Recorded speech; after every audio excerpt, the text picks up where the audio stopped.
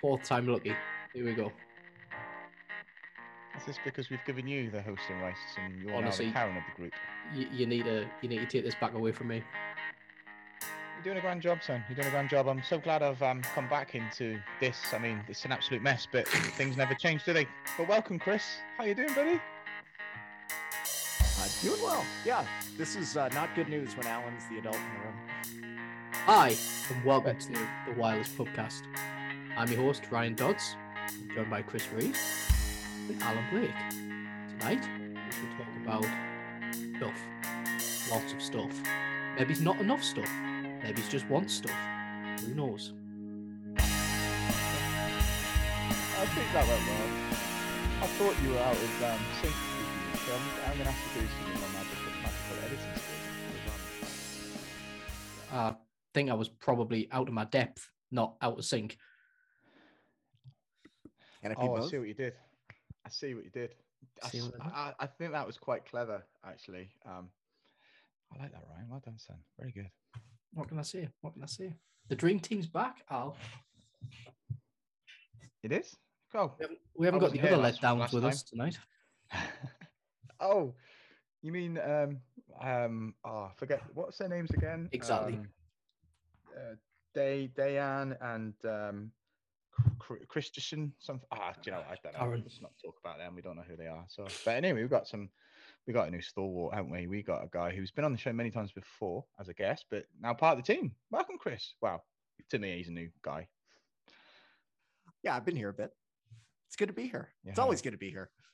Well, we actually recorded an episode with Chris and Raymond Hendricks last week, but I messed the recording up and I messed the edit up. Oh, really? And it's not being published. Oh. And also, Chris, how do you feel about that? When I recorded it, that was a good show. It was, but when I recorded it, nobody gave me an Emmy for that.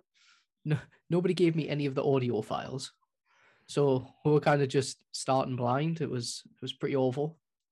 So maybe it's just a good one not to have published, but that'll go in the bank where we've recorded at least 50 and not published them.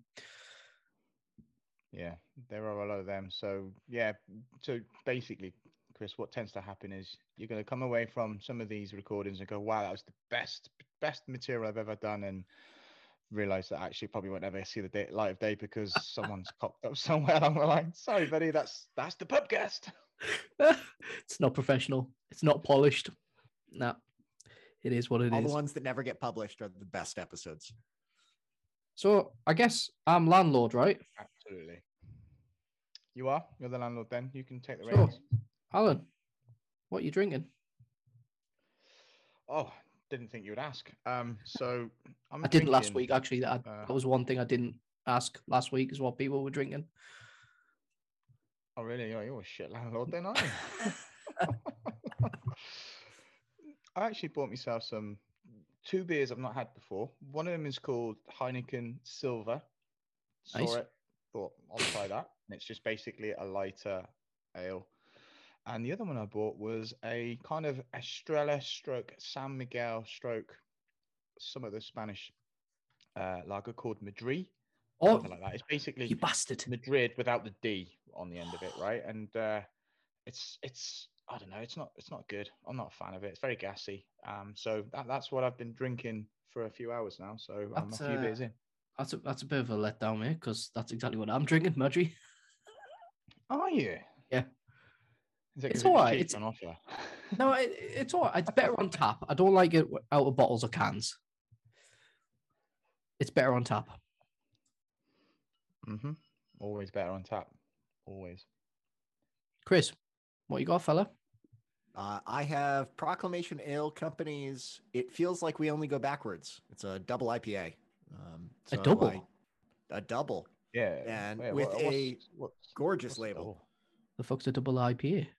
Is it like IPA plus a bit of extra? Yeah, so they're double IPAs, they're typically higher test. So this one's 8%. It's very American, isn't it? American's very extra. Oh, yeah. We go big. Now. So basically, it's strong lager. So it's basically like it's a Tennant Super. Oh God, Tennant Super Strength. Basically, right? It is. It's a Tenant Super. Yeah. Is that a beer from your neck of the woods? No, it's from Scotland, and that's why none of them can speak properly or you can understand them because they've all been drinking 10 and super strength all day. Or what was the other one? Super Brew. Super brew. Special Brew. Sorry, Special brew, Special right. Brew, not Super Brew. What am I talking about? Special Brew. Do you remember Special Brew? So basically, Well, all the strong junkies lager drink. in the UK is basically, those that are on the down and outs pretty much drink, the people who are homeless and or not have much, they are the ones that drink 8%. So it's got a bit of a reputation, strong lagers in the UK, as being something that's not a social drink. So Chris, what are you doing, man? You're homeless. You're a deadbeat. We just have a different culture over here. You goddamn junkie. We've got a great like craft beer group around us, and the double IPAs, they tend to be their premier stuff. So they're all really tasty, and if you grab a pack of it and don't realize it's a double IPA, that you grab one or two in the afternoon and then quickly realize that you need a nap. I love the fact that you've called it the double IPA. I mean, it's like what to me instantly, like, what the hell is a double IPA? And I'm thinking that makes no sense to me, but it's just because it's like double strength, it's stronger. It's the American way, right? Just double it, man. Just double it. Double IPA. Yay, that's the word. Marketing. Throw more at Fantastic. it. It'll be fine. Exactly. So now I know when I go to American X, what's a double IPA? I know what one of them is. It's strong fucking beer, mate. That's what that is. I'm there. But the good news is they're tasty. So Nice. That's what you want. You want good tasty beer. Well, I guess in true fashion tonight, boys, we haven't really prepared much. Yeah, we have. Have we? Well, we kind of went through the script before we pressed record, and we quickly read the articles that we were going to talk about, so we were prepared. Oh, that was all right. Okay, right. I thought we just chatting shit. We did a dress rehearsal, and it went terrible. So we're just like the intro. Just like the intro. Yeah. I guess. What are we going to talk about then? Well, what we said we were going to talk about was the Lapsus hack. I know it's been plastered about the news. It's been an evolving situation over the last couple of weeks. The Lapsus data extortion group. What is the hack then? Because I haven't been. I've been too busy doing other things, Well, tired me just drinking beer and catching the sun and driving fast cars and So what was a Lapsus hack? Can you explain that to me? Well, one of the good things, I guess, for once, it's not a ransomware, as we've been seeing quite a lot in the news. It's more sort of data breach. So Lapsus are a collection of hackers of various different ages and means, I guess.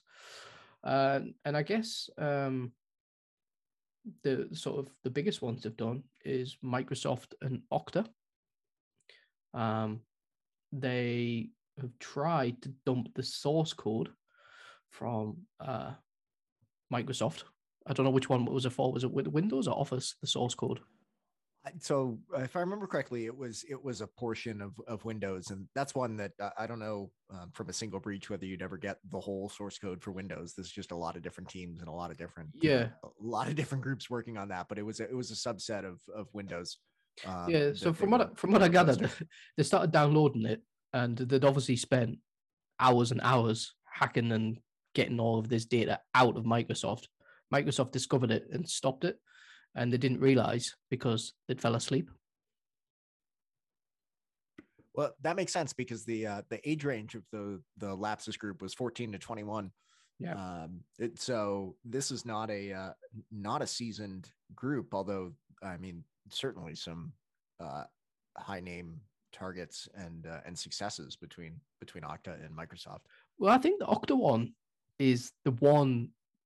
To me, I mean, I guess the Microsoft one, I think they got in through maybe some insiders or some social engineering. I think it hasn't really been confirmed yet, or that I know of how they got into Microsoft. But the Okta one, for me, is probably the more interesting. So Okta is a single sign-on company, and it's identity management. So it's a one way of synchronizing all of your company's logon data and being able to do single sign-on with different applications that are cloud-based and things. Okta's the key to the keys to the kingdom. If this is where it gets full interesting. and complete breach of that. So they are an extension of you, of your business. You use Okta, they are you. That is it basically. And it's interesting because they were breached by one of their third-party contractors. So this has been something I've thought about for a while in different businesses that I've worked for when outsourcing or going with third parties is you do a lot of rigorous checks. You check to make sure that they are compliant, the company that you're working with, that is, with all of the latest security regulations, up to date with the latest certifications, and you do your rigorous checks, right? What people don't do is they don't ask, okay, who are your third parties? Who do you work with, and what are their certifications? Because the issue here has come from that Okta used an outsourced customer service center. I believe, was it Teleperformance? No, Sitel. Sitel is who they used. And basically, Sitel were given the keys to Okta because they did all of the customer services. Okta are given the keys to you. So it's a big chain here. But the downfall or the weakest link in the chain is Sitel. And from what I gather, it was a expired SSL certificate on one of the websites, and that's how they got in. Although that hasn't been fully confirmed yet. Yeah, I'd seen a different article on that one, and I'm gonna try to find the link for it, but had said that it was a rat that was on the third party vendor's laptop. So it was just basically a screen share, and they had direct access to the machine. Yeah. So I've heard both. I've not had them confirmed, but one of the major issues is that Sitel went, no, there's no evidence that this ever came from us. And they say, well, where's their evidence in? Oh, because we haven't got any evidence because our logs don't go far enough back for us to be able to prove that it was us. I mean, that is terrible. So I believe sort of 300, they say 300 companies were affected by this data breach.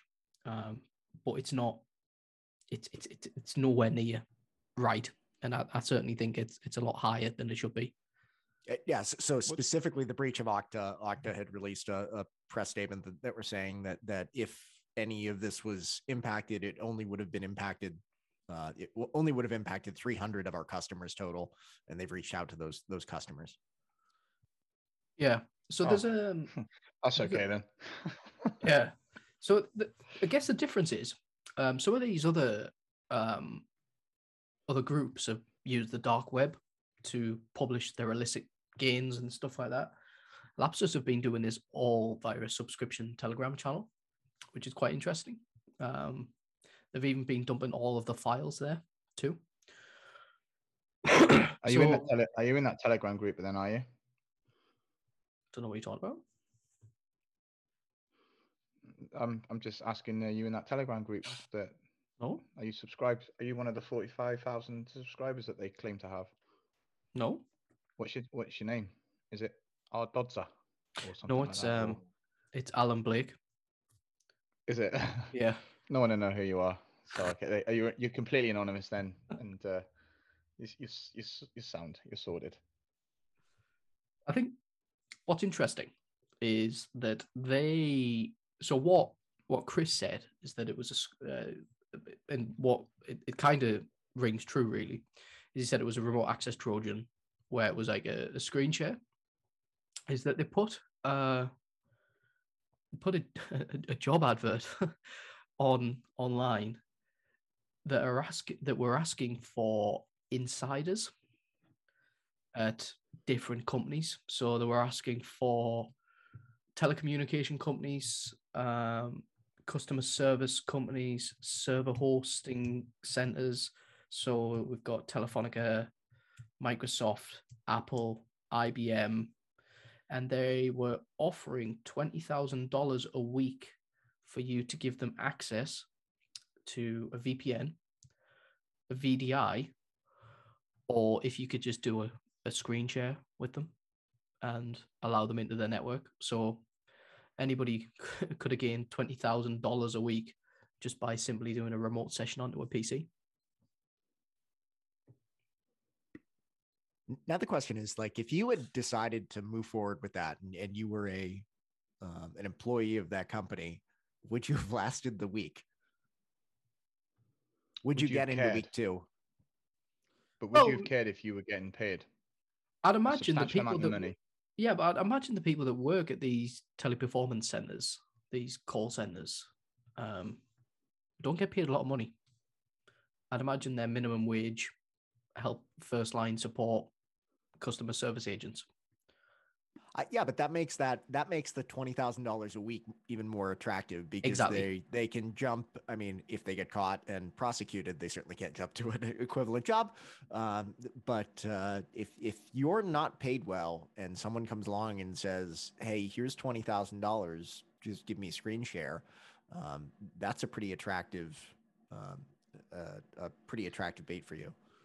But there's another part of this. Because if you think about it, some of these companies have kept stum about if they've been breached or not for obvious reasons.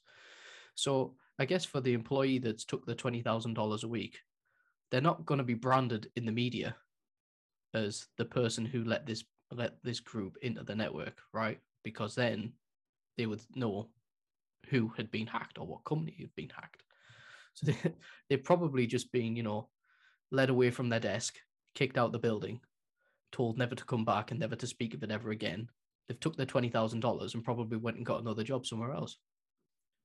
It depends, though, if they've been charged with any criminal activity, because if they have, then it would become. But it would have to be public then, wouldn't it? It would have to be public knowledge. But it would be. But then it means that you've got a kind of, I guess, an investigative journalist who will connect the dots and actually go, right, if this person's on a charge of X and they read through the notes, I guess they'd sit there and say, well, it must be related to this case because it'll come out in the wash.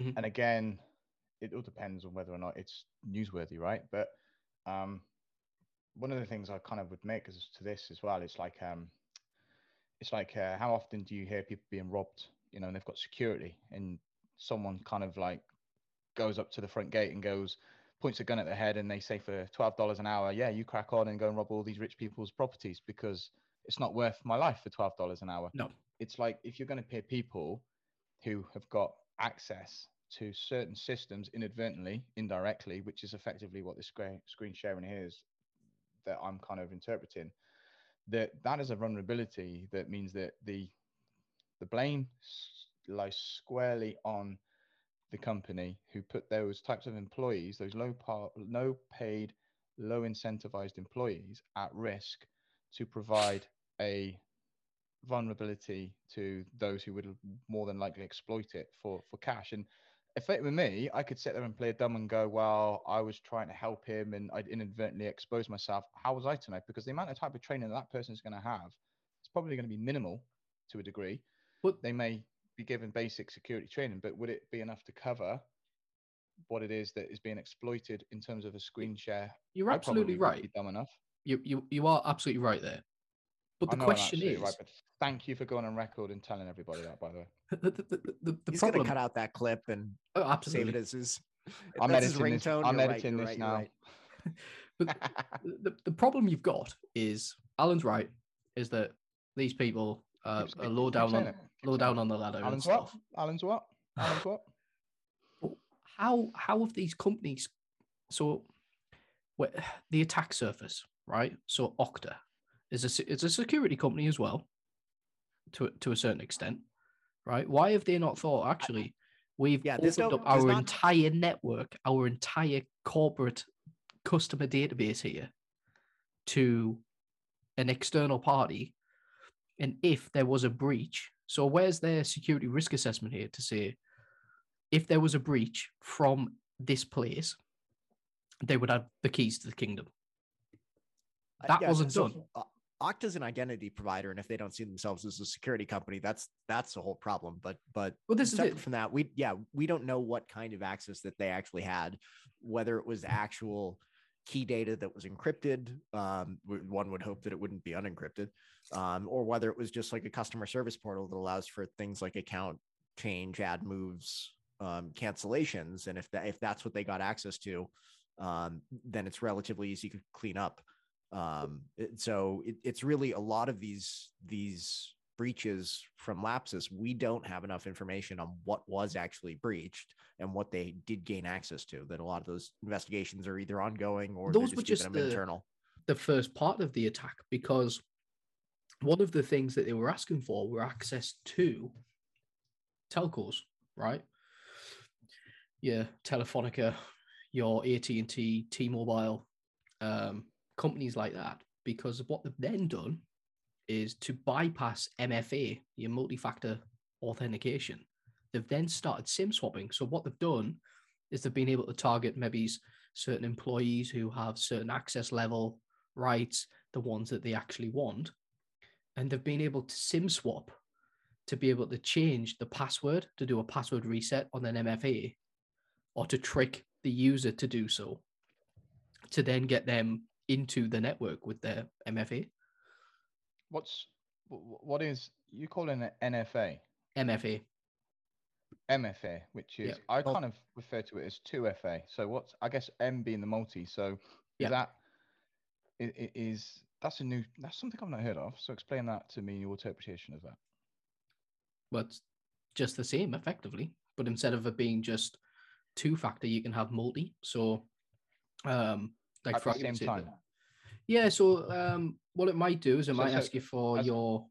Huh? I was going to say, so you're talking about, rather than just doing two-factor authentication means what? Something you know and something you have. 2 things. Right, okay. Whereas it could be, say, for example, I use Google Auth or Authy apps, which gives me a one-time password. Yeah, so it's basically 2 or more. That is the multi-factor. So in this case, it's use your Google Auth plus use your, say, the number that gets sent to your text to your phone number, a one-time password code, or even something that gets sent to your email. So you could use 3 different methods to send a one-time password. Is that what we're talking about here in terms of multi? So the multi-factor, the example I would give would be when you use like the Microsoft Authenticator app or something like that. So the first step is you enter your username and password on a website. Next thing, it pops up on your phone through the app, whichever one you use, and it says, right, enter the PIN code on the screen. So you enter the PIN code on the screen, and then you may then verify that with a fingerprint or Face ID on your phone. So those are the 3 things. So you've got a password, one-time token, plus biometric verification. Yeah, but you're not, your biometric verification though isn't you accessing the system. That's just you accessing something that's going to give you a one-time password as well, right? Nope. Because I use my Face ID. I use my Face ID to access my authentication app. My phone opens up and then I run the app and then I get the one-time password. So how would I then use my biometric information to gain direct access to the platform on which I want to gain access to? Because effectively I'm using what I would consider a third party to secure or authenticate the biometric or security authentication that is being processed. I get what you mean. Correct here? I think it's just a different way of looking at it. Am I right again, Ryan? No, not really. Yes and no. So in that scenario, when you're using things like LastPass or you're using Google Authenticator, that they are using Face ID to verify you've trusted that for 30 days or so, and then they're using Face ID to verify you within that 30 days to be able to access the app. In the Lapsus breach, and in this scenario, it wasn't the breach, it was they had posted on the forum to ask for options to do SIM swaps. They're looking to target text-based or phone-based 2-factor authentication, where you're doing your initial, you've got your username and password that you're putting in, and then there's a text-based that sends a code via SMS to your phone, which you're then putting that code into that system. When you're using things like LastPass or another multi-factor auth like Google Auth, that would not be vulnerable to the requests that they're making. So that's an extra set of security that wouldn't be vulnerable to that SIM swap. You should never use a SIM swap ever. In anybody listening to this right now that has, sorry, you should never use a SIM swap. What the hell am I saying? Never ever use SIM authentication as part of your two-factor or multi-factor. You mean authentication. SMS? If anyone is, all right, yeah, SMS authentication, yeah. So they use a SIM. Anyone that's doing that right now, sorry, I'm a few beers in. Don't do it. Don't do it. Use an app. Use something that cannot be intercepted effectively, because unfortunately it's rife, especially in the industry that I'm now submerged in. It's rife all the time. We hear about it all the time, people being hacked, and you think, how the hell were they hacked? And it's because there was someone employed in a telco who basically intercepted the one-time password through the SMS message and relayed it to someone who then gained access. Because what they end up doing is they use it the one time to gain access, and then they disable it, and then they try and then obviously redirect that one-time authentication or two-factor authentication to something that they're in fully control of, completely locking you out, right? There are some strategies in play that sort of like delay things, so that it takes you something like 24, 40 hours to reset your one-time or your two-factor authentication, right?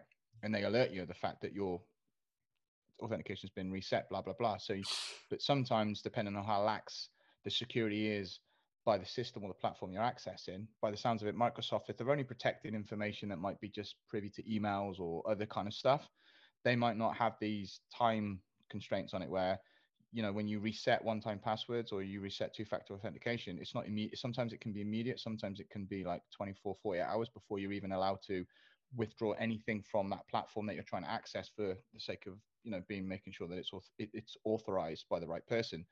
It may be that Microsoft and whoever you just mentioned earlier were like, well, this information is not important. We'll allow that two-factor authentication reset to occur instantly. That's what I'm thinking. It's a possibility. Don't know if you agree with me. Probably do, don't you? Again, Ryan, you always agree with me. I'm right. Ultimately, this was just sort of a forum poster on the Telegram that they were looking for employees to help them and do those account changes to allow them access to that two-factor auth with SMS. They should outlaw it. They should literally just turn off. Every security platform should literally turn around and remove two-factor authentication now from the ability of it being a secure platform, because it clearly isn't.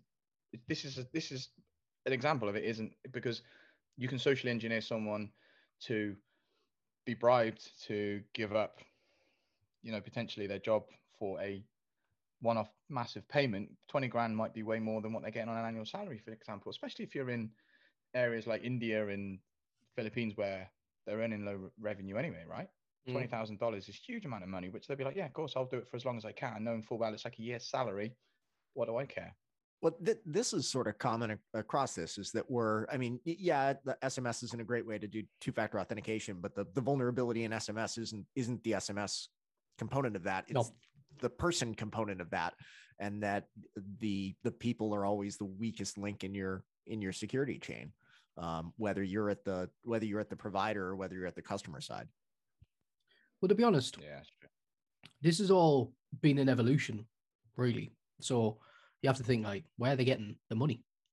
$20,000 a week for employees, and they're asking for multi-employees. So you've got this coming out of the couch. Yeah. So they've started off by selling 0 days, buying and selling 0 days for applications and making money that way. So that's how they've been able to get their war chest effectively. So this is where they've started off being able to what? I'll tell you how they do it. Here's the thing, right? I say to you, Ryan, you work for a company. Let's work for a telco company in America, right? A really, really bad one. Who do you work for again, Chris? See what I did there? Let's say it's a really, really rubbish one called Sprint, right? Sprint, you don't work for them, do you, Chris? I do not. Good. They're rubbish anyway. So let's say you work for Sprint, Ryan, okay, Hmm. and I say to you, I'm Lapsus, right? I'm saying $20,000. Give me those SIM cards because I want them. What's going to happen is I'm going to say to you for $20,000, I'm only going to pay you based upon what I can get out of that system. I don't think I would literally pay you anything. I'd let you take the risk and go, oh, sorry, mate, we didn't win anything or we didn't get anything out those SIM swaps that we did. They were, I don't know, there was nothing in those accounts or they didn't really lead anywhere to anything worth putting up the ransom. The idea, I think, is that they use it to just kind of hook you in, like dangle the carrot, so people get enticed by the number. I don't I'm think there's not. really any money in it. I don't think so. I don't I think think so. there's honor amongst thieves here, right? So if they do that, right, they're only going to do that once, and then people are going to say, you know what, don't trust these dickheads. Like they said they were going to give us 20 grand. I gave them 2 SIM cards, and then they never gave us the money, so nobody would then trust them again. I think they genuinely paid people 20 grand. And that's also why when you pay to get the keys for ransomware, that you actually get the keys, because if They have the folks that were dedicated making- customer service departments sitting there manning the phones and email addresses of and mailboxes of these ransomware tools, and they are, once you pay the Bitcoin, once you paid how much you owe, we will give you the keys. Because the minute that they don't is the minute that people just think, you know what, it doesn't matter if we pay because we're not going to get the keys. Yeah, we don't have the data right now. If they're not going to be giving us the keys, there's no sense in giving them the money and still not have the data. Correct. So there have to be there is honor amongst it. There's a code here, and I think this is exactly the same way. I don't think for 1 minute that they basically turn around and say, right, we're not going to do this. We're not going to give you the money, because then it gets out and people don't then do it. Well, so listen to what you just said. You're literally going to be in a forum and someone's going to come in and go, okay, these guys didn't pay me. Why? What did you do? Well, I did what they asked me to do. Who are you? I'm not going to tell you who I am. Why not? Well, because I'm going to expose myself and I could get arrested.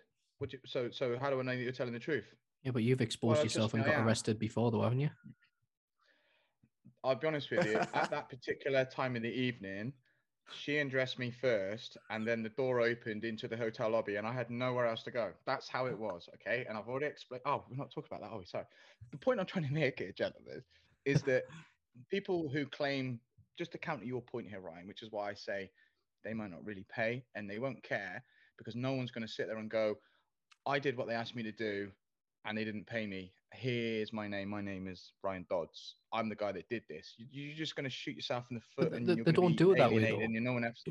Well, how do they do it then? Because then, No, if because you they're do going to that to me turn in a around. forum They and live go, they live by screen names. They're not going to go and give them their full They're real identity. anonymous. They're going to say, I'm Alan Bumfun 21, and these people haven't paid me for the job that I done for them.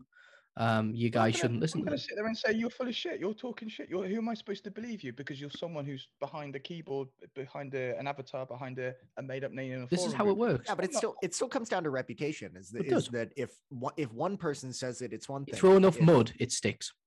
Yeah, if This is right 60 everywhere. people say, This is FUD.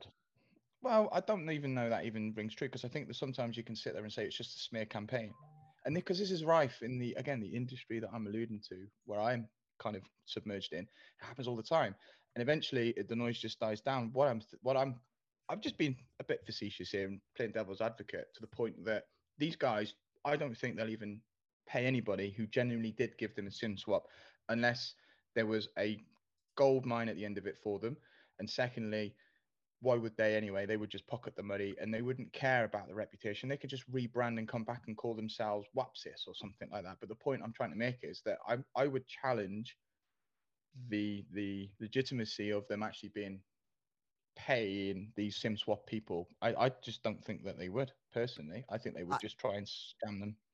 yeah, as well. I think it really depends on how targeted those are. Are they saying I need you to swap this specific number, or they just I need you to swap six cards? Is that if they have the information and they're targeting specific numbers, that there's gold at the end of that rainbow. Yeah, I think it's specific numbers. I don't think you just want random sims, because then hey, I gave you random sims that I knew weren't even real or legit, and you owe me $20,000.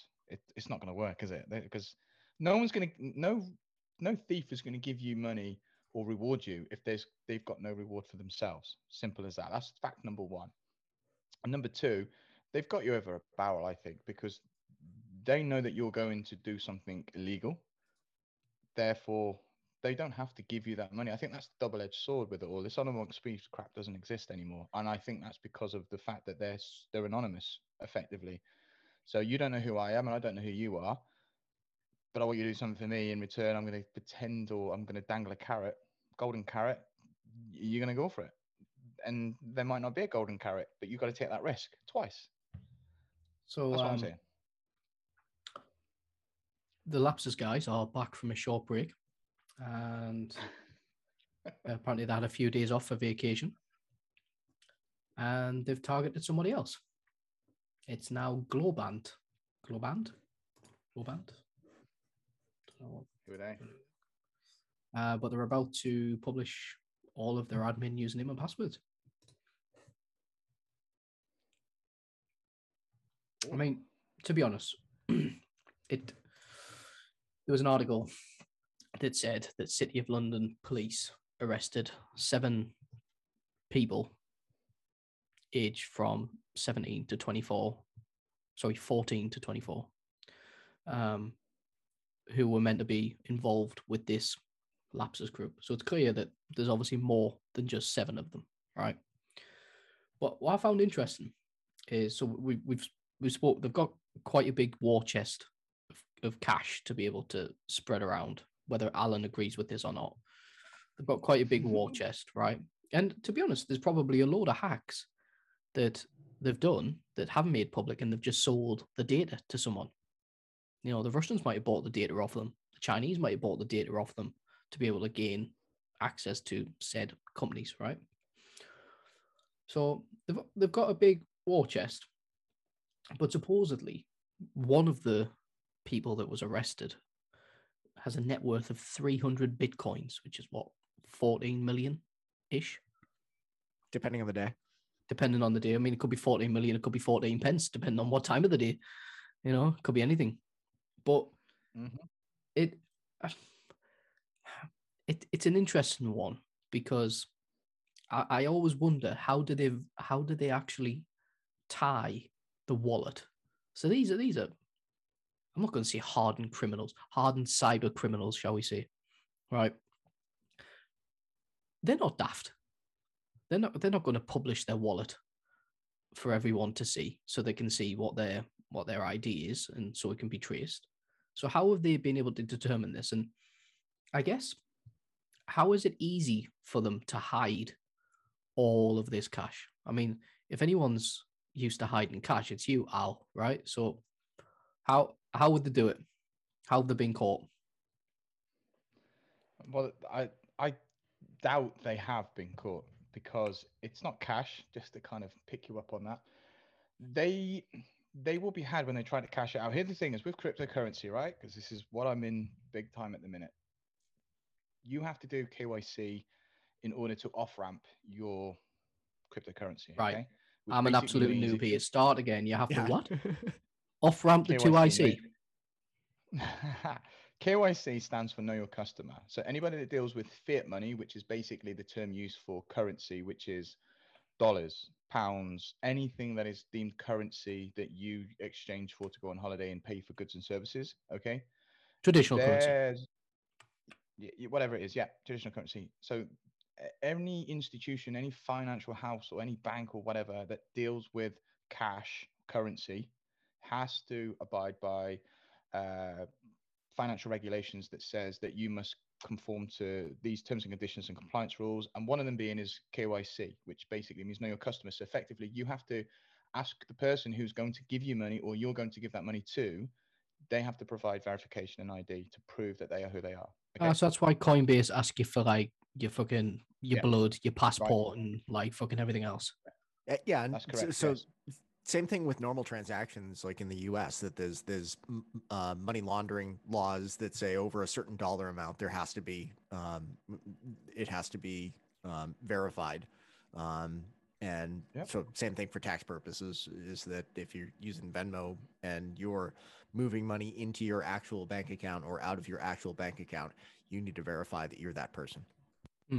Well, not just that, but you also need to verify where the funds have come from for what they call AML, which is anti-money laundering, right? Which basically says, Chris, you've just deposited $50,000. Where'd you get that from, mate? Because you only earn 35 grand a year from Sprint. You know what you're doing, dude? How many SIM swaps have you done, for this guys? You know what I mean? That could, because that's exactly the example we can kind of highlight to say all of a sudden you've got $50,000 deposited in your account. Where did it come from?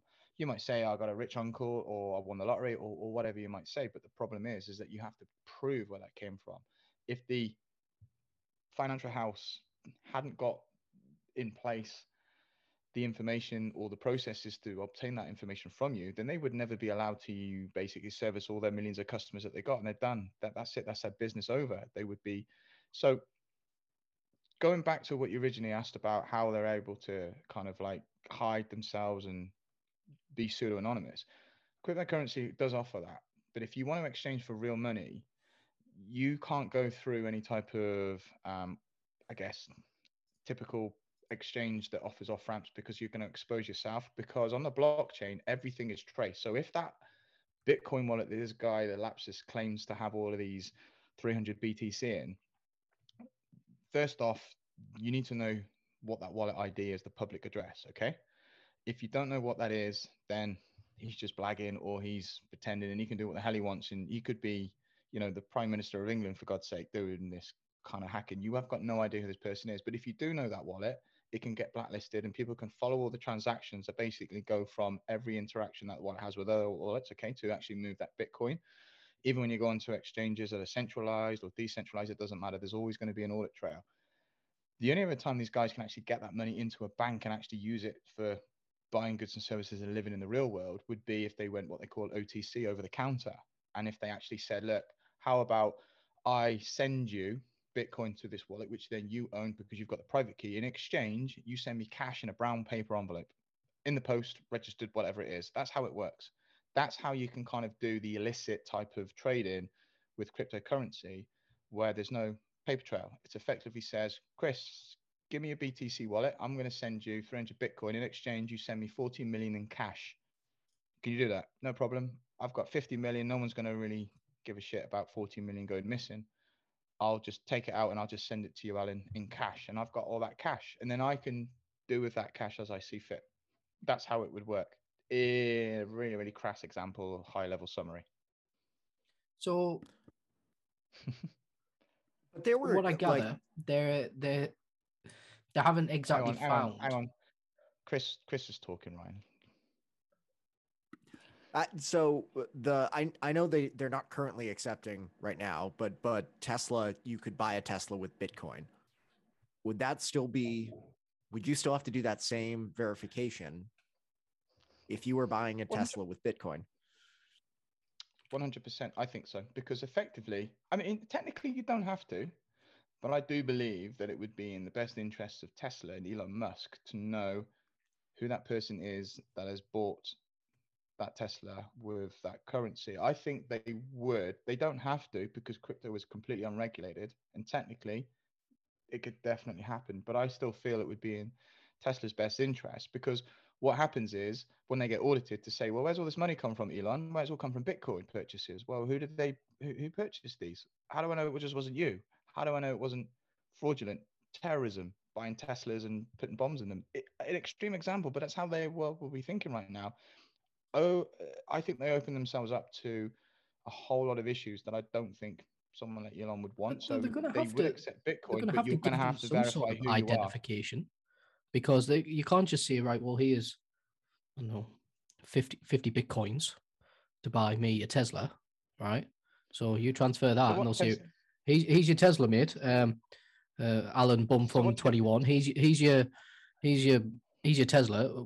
Where are you going to pick it up, and have you got any ID to collect it? There has to be a name and a way to collect this car. So the way it happens is easy, simple as that. So basically, you register with an account with Tesla, right? You go through KYC. So effectively says, you're in our system. We know who you are. If you want to interact with us with any type of currency that you want, doesn't matter whether it's fiat or dollars or Bitcoin, it's not a problem. We know who you are. You can pay us in any currency you deem fit. So Tesla basically saying, if you want to send us Bitcoin, not a problem. Here's our Bitcoin wallet. You send the funds into this Bitcoin wallet. Simple as that. Because we know that that Bitcoin wallet is allocated to you and this account. So we verified you. Therefore, the only person who can send any Bitcoin into this particular wallet is going to be you. That's how we know we've got you. So that's how Tesla would get around this kind of system, which is why I say they wouldn't just allow anyone to just send them a Bitcoin payment and say, deliver this Tesla to this address and I'll pick it up later. It's a bit like a PO box, right? You don't say send it to a car park and I'll just meet the guy there, or send it to a fake address. That's how it works. They will know who you are when you're making a payment in any type of currency because they have to. That makes sense? It does. So from what I gather, it wasn't that, sorry, I'll have to correct the record. It wasn't that they found his Bitcoin wallet. He was outed. So he fell out with some fellow hackers. They've published his name, address, and social media pictures, as well as his Bitcoin wallet ID. Then they've been able to determine they are close to $14 million in Bitcoin. That's how they've been able to determine it. Whether they can prove that that actually belongs to him is a different matter. Yeah, so there was the rest of the 7 individuals or so, but that's all at this point. There's an arrest, there's no prosecution that's happened yet, so it's all alleged. They haven't proven their case yet. No. So we'll see how that goes along and how they do end up trying to prove that case, whether that's Bitcoin related or whether that's just some following of these hacks that have been seen. Security company Unit 221B had said that they had been keeping an eye on these individuals for quite a while and had seen multiple hacks. So that it might just be good old fashioned investigation that tracked them down. I find it interesting that obviously 7 people between the ages of 16 and 21 obviously arrested in this, all based in central London. Yeah.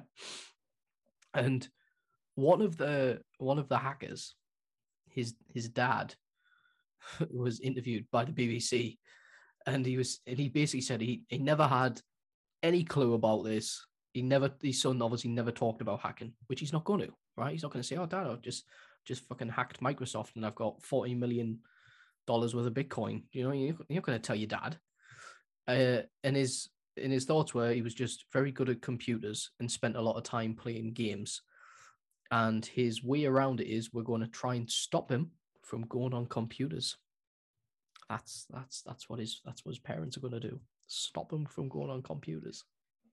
I think these guys are going to have a very long and illustrious career, because I don't believe that people with those types of skill set get sent to prison. I think it's presented that they are, and that they're off the grid. But actually, I think they're actually employed to utilize their skill sets, because people like Microsoft and everyone else will sit there and go, I want these guys to break into more of my systems, but in a nice way. Yeah. It's ethical hacking. That's what they become. They try and say to them, look. Yeah, they're not getting $14 million out of that, but I mean, they can make some good money on a red team and just poke and play all day long. And I think at that age, when you're 16 to 21 and you can make some good money and just play around within internal systems. Yeah, I remember doing a lot of poke and play when I was 16. But you would though, wouldn't you? That's the incentive. This is why I think that kudos to these guys for doing what they're doing, right? Okay, the malicious, it's all about malicious intent when it comes to hacking, I think, at the end of the day. I think you can be inquisitive and you can find vulnerabilities and say, hey, I found a vulnerability, you need to fix this hole. If someone chooses not to fix the hole because they're too lazy or they don't want to pay the expense to fix it, you think to yourself, right, I'm going to teach these buggers a lesson. So what I'm going to do is I'm going to exploit it. But again, it's like you're not doing it for malicious intent for your own personal gain by stealing. or anything like that. What you're doing is you're trying to sort of like say, look, I need to protect other people that are using your system, because you've got a hole for someone who is a malicious attacker that might have the skill set I've got, that actually might use it for malicious activity by selling Yeah, but personal information. this isn't ethical hacking. This is grabbing internal data and posting it online, and that is not ethical hacking. Ethical hacking is what they would be doing if they had reached out or hired on a red team or said, hey, I found this directly to these customers, so I found this data, you need to fix it. Do you actually know that though? Do you actually know that for a fact, that that's what they may or may not have done? And here we got is a article that's spinning it. These are bad boys, and they use cryptocurrency to kind of navigate the wild west of, hiding their remuneration and their rewards and that kind of stuff. Like spinning it as a big, massive article to say, actually, these guys actually might have said they reached out to Microsoft and say, hey, we found an exploit. Okay, you're not going to listen to us watchers. We're going to demonstrate how we can exploit this and screw you, because Microsoft think that they're better than them. Go on then, prove your worth. They might sit there and say, no, we're...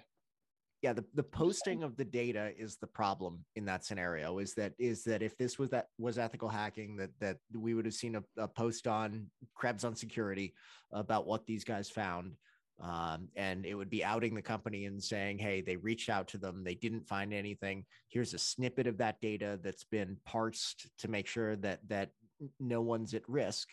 And this is a problem, and we'd see news stories about this. But no, this is an open Telegram channel, a subscription Telegram channel where actual customer data is being posted, and that's the problem. Well, to be honest, like, go back to what you were saying about whether these kids will actually be sent to prison. Right, they probably will come out with a job, right? I mean, it's been well documented, in the Darknet Diaries and podcasts and things like that. There's been lots of people who've been on there who have done some pretty serious hacks in their time. They've done a little bit of jail time. They've come out, and there's somebody been waiting for them when they got out the gates and went, no, we've got a job for you. But sometimes it goes like the other way, doesn't it? Sometimes it forces people to go further into criminality and to do a lot worse than what they were caught. I mean, you look at that guy, Junaid Hussain, the ISIS guy who was a part of Team Poison. So he did lots of different hacks, and rather than just like he got caught, rather than just going to prison and stuff like that, he basically went further into his hacking and became a big social media propagandist for ISIS. This is one I'm not familiar with. Oh, really? Not me. And where we going with this? I mean, no, because what I'm saying is you've got one of different directions. No, you've got they can go one or two ways, can't they? Like you say, these people that can go to prison, do a little bit of time, come out and get a job and do pretty well for themselves.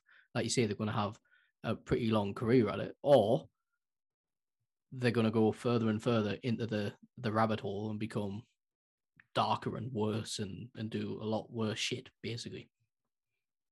I was just giving you the example of that. By the way, I wish I was skilled enough to do hacking. I really do. I'd have a great time.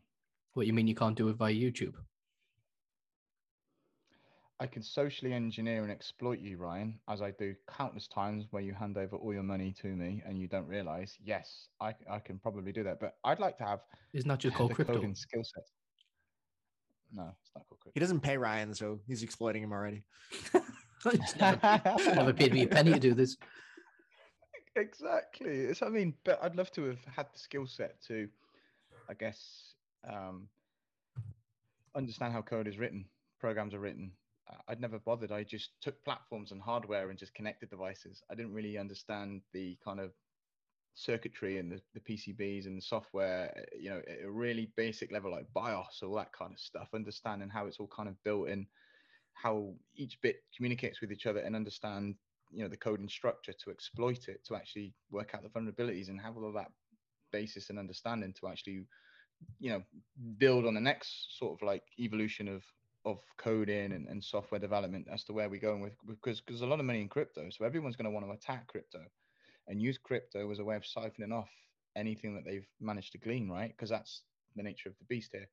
And I just think that I wish I was clever enough and had that intellect of these guys. Don't get me wrong, it's probably not a good kind of encouragement on the podcast to say to people that I want to be a hacker. I would never ever be a hacker, but I'd love to have had the skill set to understand it a little bit, to understand vulnerabilities and codes and software. When you get a patch on your browser, or you used to get the patches on Windows all the time, you think to yourself, what the fuck is that? What are they talking about? I've got no idea what the hell that actually is fixing. And then you kind of think, I'm going to have a look at this, and you get all of this scripting and everything else. You think to yourself, it's just like a foreign language. I've got no idea what the hell they're talking about. But there's a lot of people who just read it and just instantly get it. I admire those people. And I think that with these guys, malicious intent or not, there's a certain skill set that if you can kind of coach a criminal to sort themselves out, all right, they might serve time and they come back out and they're like, what's the word? Rehabilitate. Oh, I forgot. Reformed. That's it, rehabilitated. Yeah, exactly. Reform, rehabilitation, and all that stuff. If you can get them in and use the skill set to do good, I think it's worthwhile doing. I'm just saying, for me personally, I just wish I, hadn't spent time in prison to be rehabilitated to actually do good. I'm just saying, and I What were you in haven't really prison spent for? any time in prison, by the way. What were you in prison for, mate? I just said. I've never been in prison. Is it true what I've was never been written on the in bus stop? No, but you get my point. I'm going to start up. Yeah, I've had too many I beers, understand. mate. Understand the desire to see a closed system and say, I want to figure out how they're doing that, and I want to get into it and see what's happening and see how far I can go. Like that's inherent in all of the hackers that we know that are doing this, and any of these companies that were breached, sort of regardless of what the root of this breach was, whether it was social engineering, whether it was actually breaching an active system from the outside, that all of them, if their leadership has a good head on their shoulders, when these guys get out of whatever punishment they're going to be in, they should offer him a job, because you want those people on their side, and you want those people poking at your own systems with guardrails in place. To be honest, there's no, in my opinion, there's not much difference between a hacker and an actual on the street criminal, right? You got the hacker who basically targets a company that he wants to exploit. He sees those closed gates and thinks, I'm going to get in there and I'm going to see what they've got. And if I like what they've got, I'm going to take it, right? But they do that in terms of data, yeah? The guy on the street, he's looking at the bank or the big warehouse with the big iron gates, and he's thinking, I want to get into there. The process of doing so is exactly the same. The reconnaissance stage. So they stand and they look and they watch, and then they find, right, okay, well, this person goes in the same time every day. Let's find out more about that person. Same thing, probably social engineering to get in, either physically or online. Social engineering can be done physically to gain access to a premises. There's not much difference. I think there might be, in terms of the criminal. I mean, a criminal is a criminal regardless. It's just in the eyes of the law, right? That's what defines a criminal, right? Firstly, a criminal has to get caught, because he's not a criminal until he's been caught, right? Simple as that. That's the truth. Chris is a bit bewildered. I had said that right, yeah? You're not a criminal until you get caught, right? Yeah, but what I'm saying is there's not much. You're not a thief. What I'm saying is you're absolutely right, but there's not much difference between I'm absolutely right. On the street, Jack the Lad criminal, the one who goes around burgling people's houses and warehouses and things like that, as opposed to running involved. Yeah, as opposed to the cyber criminal, because it's the same thing, like I said. So from a cybersecurity from a hacking point of view, they find a target, they do the reconnaissance, they case the joint, and then on the other hand, you've got the criminal on the street. He sees the warehouse with the big iron gates, and he thinks, I want to get into there. So he does his reconnaissance, he does his research, and figures out a way to get in there. There's not much difference. The premise is pretty much the same. Doesn't matter whether you're breaking into a warehouse or breaking into a website. Not much difference. It depends. Methodology is the same. Well, it might be, but again, you could punch someone and rob someone but not be very clever, because it's just an opportunity. It's just you Yep. just doing the most simple, primitive thing versus someone who's doing a sophisticated hack has to have a certain level of IQ. I don't think you can get a certain level of IQ by just being somewhere within society where you don't have opportunity, is what I'm saying. Yeah, So but I think I'll that flip that. there's I'll a flip that level. right round and say, you're saying there's you could punch somebody in the face and do whatever, but what's the difference of and rob me? But what's the difference of some hacker ringing up some old lady and asking her for our bank account details so we can log in and take all of our money? What's a That's a scammer and not necessarily a hacker. No, but what I'm Um, saying is it's a similar thing. They share the same traits. I would say You that mean the hackers and the in this case lapses and the person that's trying to rob the banks, it shares some of the same traits. That the scammer that's going after grandma is more of just a An crime of opportunity opportunity. person. Yeah. So that's what I'm saying. So that's what Alan said. He gave the example of someone who was just an opportunist of, punching someone in the face and taking their money. But if you look Yeah, from a that cyber person- perspective, it's Yeah, similar. You might not punch somebody in the face, but you're still coercing this old grandma to give you her bank account details so you can steal her money. we're going down an avenue that we're none of us are completely skilled or even experienced or qualified to give Yeah, but I can chat opinions shit on about this, it though, really, can't I? let's be honest. I mean, this is like, can we go we, back to we need Wi-Fi at another least? couple of beers for that one. I mean, I'm well up for this conversation, I really am, but I'm just to kind of bring it back on track. um I think that hacking has been around for decades, especially since the digital revolution, right? Since the Department of Defense back in the day connected, the internet back in the 70s or whatever it is, and you've War got, what's his games. name? Sputnik, not Sputnik. Since Kevin. Al Gore invented the internet. Since Al Gore invented the internet. What was his name? Kevin kind of Spot. I can never Kevin pronounce Mitnick. his name. Mitnick, sorry, not Sputnik.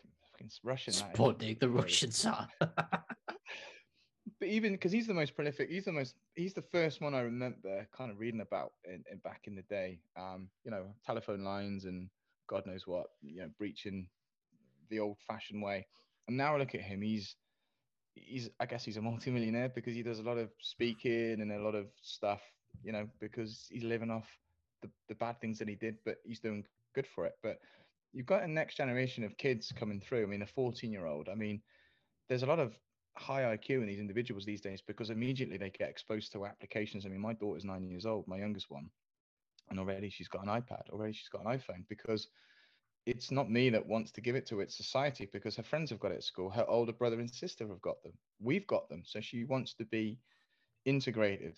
And so she's getting exposed to this type of technology at an early age because she wants to be inclusive. So even at that age, they're getting made aware of technology, and then you're inquisitive, you're explorative, aren't you?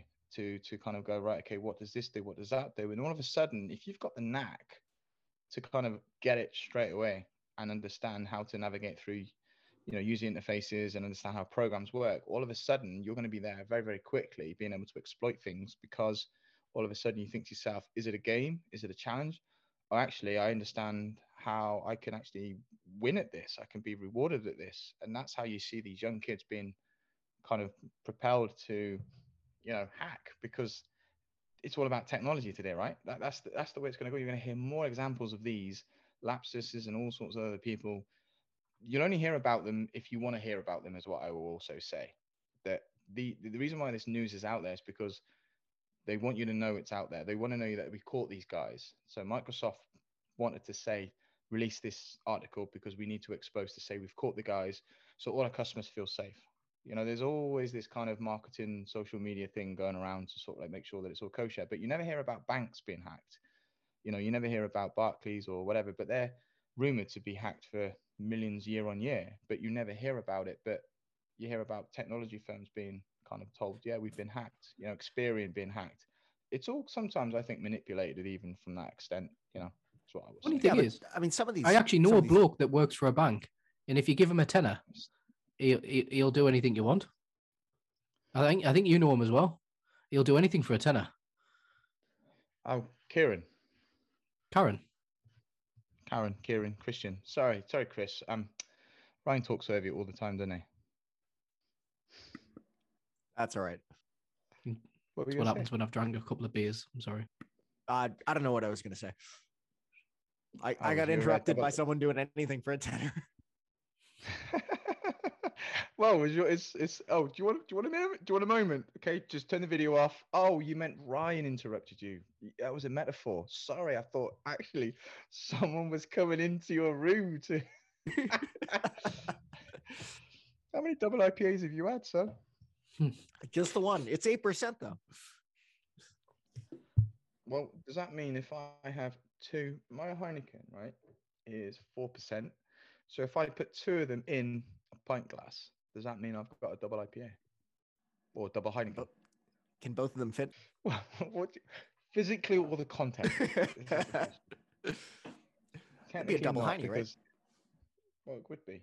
But is that the concept you're using here, just to kind of bring us full circle back to the beginning of what we talked about, the beginning of the podcast, is the fact that you've got double the percentage, you're calling it double IPA. Is that the premise here of America? That is, I'll show you the label. I am not calling it a double IPA. If you can read that, that's reversed, isn't it? So if it was 16% as an example, yeah, or 12%, let's say 12%, 16%, would it be a treble IPA, quadruple IPA? I'm just asking. I've never seen anything referred to as a triple IPA. Well, that probably is the next marketing strategy from the person who's obviously made that beer that you're drinking. They'll come out with a triple IPA. Why would they not? I mean, just saying. I find it fascinating. I find that more interesting than everything that we just talked about this evening, by the way. Then we're absolutely screwed because this was supposed to be an interesting episode. Yeah, now it's finished. So might as well just call it a day. I'll be honest with you. I don't even know if it'll actually get published because Ryan's recording this and he's editing this, so he might screw it up like he did the last is it time. actually recording? Well, again, he says it is, but we don't know. But we're just gonna have to wait and see. I'm actually gonna have to check this evening. Yeah, no, it says recording in the top. I can see it. No. But Chris, you might actually get, your voice heard to our millions of listeners out there, or maybe just a couple that we only have. Well, I guess that's a good time to stop it there, right? I guess so. Here's to Chris. Cheers. Cheers, Chris.